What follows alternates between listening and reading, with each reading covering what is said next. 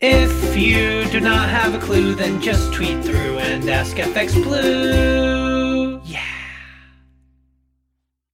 Hello, good morning. It's Tuesday the 13th. I'm FX Blue and this is the market brief.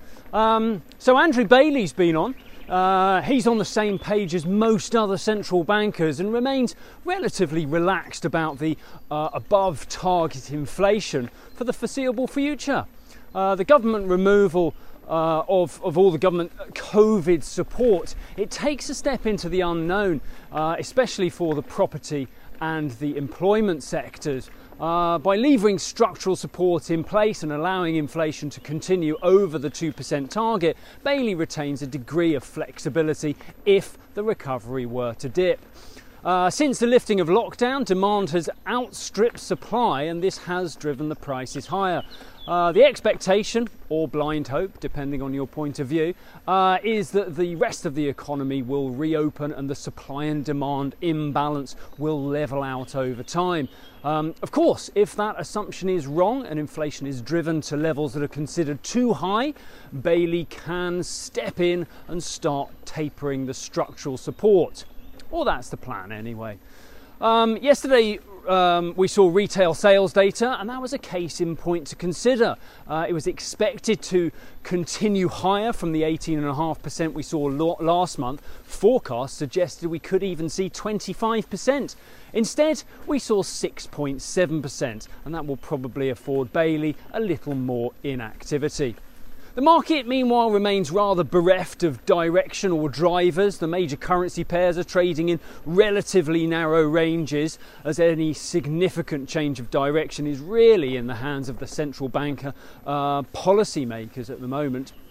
Yesterday, sterling popped its head over 139 against the dollar, but we couldn't hold on to those levels, and we opened this morning around 138.80. And the summer lull is equally evident in the US. There are calls for the dollar index to rally towards 93, but nobody seems prepared to dive into that trade just yet.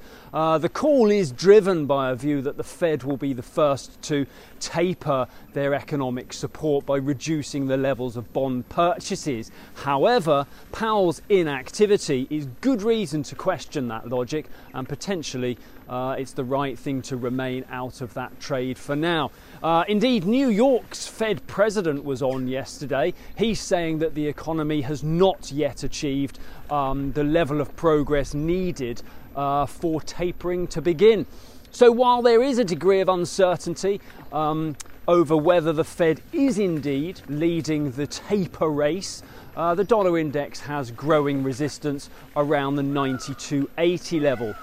Yesterday we saw euro dollar rally to 118.80, but it couldn't hold on to those gains. The chartists tell me that we'll need a firm break over 119.20 to see another challenge to 120.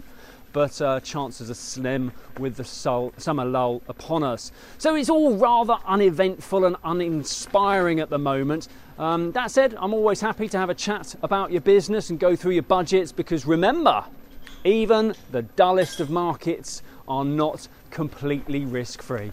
Toodaloo! If you do not have a clue, then just tweet through and ask FX Blue.